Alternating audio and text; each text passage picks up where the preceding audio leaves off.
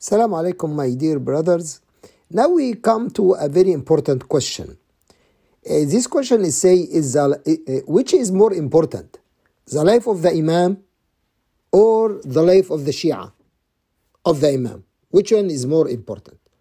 Of course, without any hesitancy, the life of the Imam is much more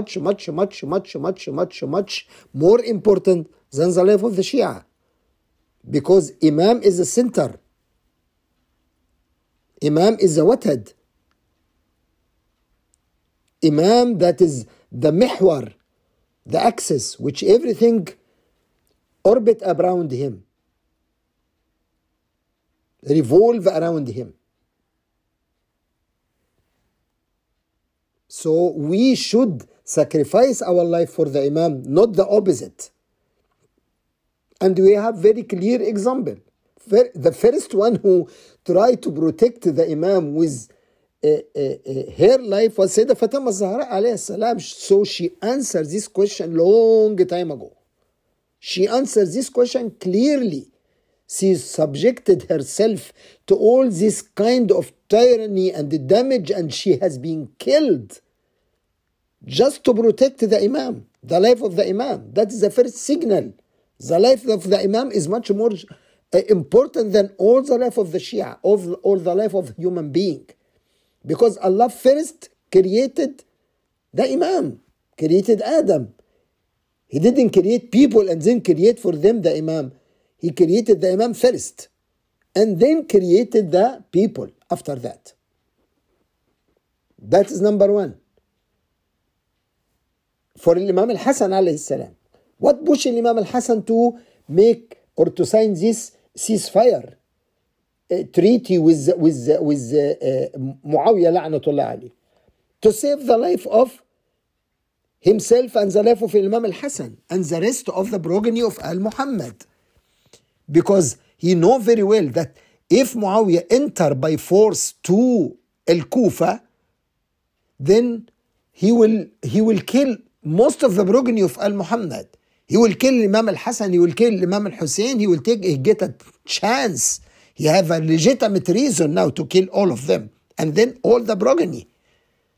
And that's what we witness later, after a few years, after 20 years, when the musibah of Karbala happened.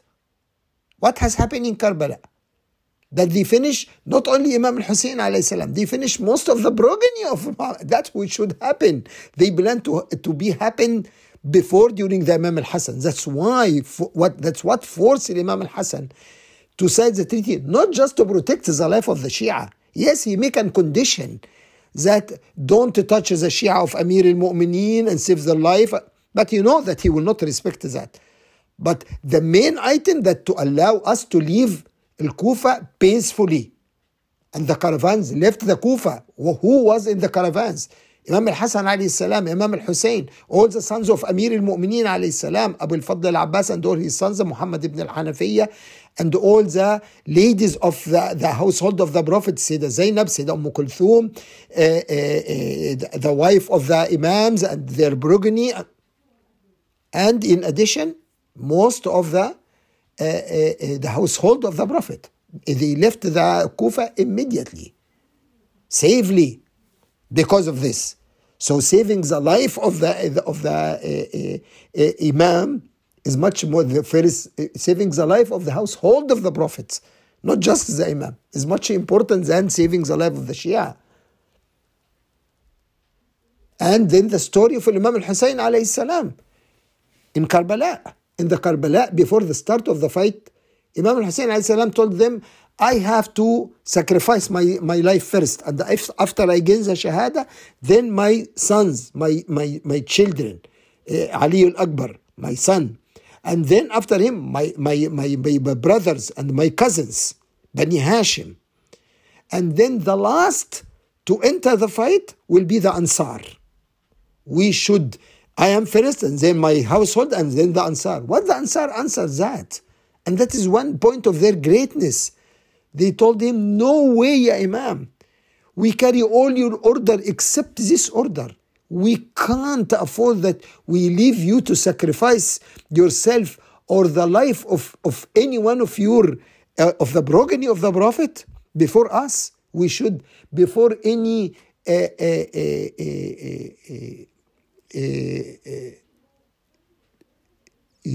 darar or damage happen to any one of you, any shawka, any pin can hurt any one of you, we should, all of us dead already.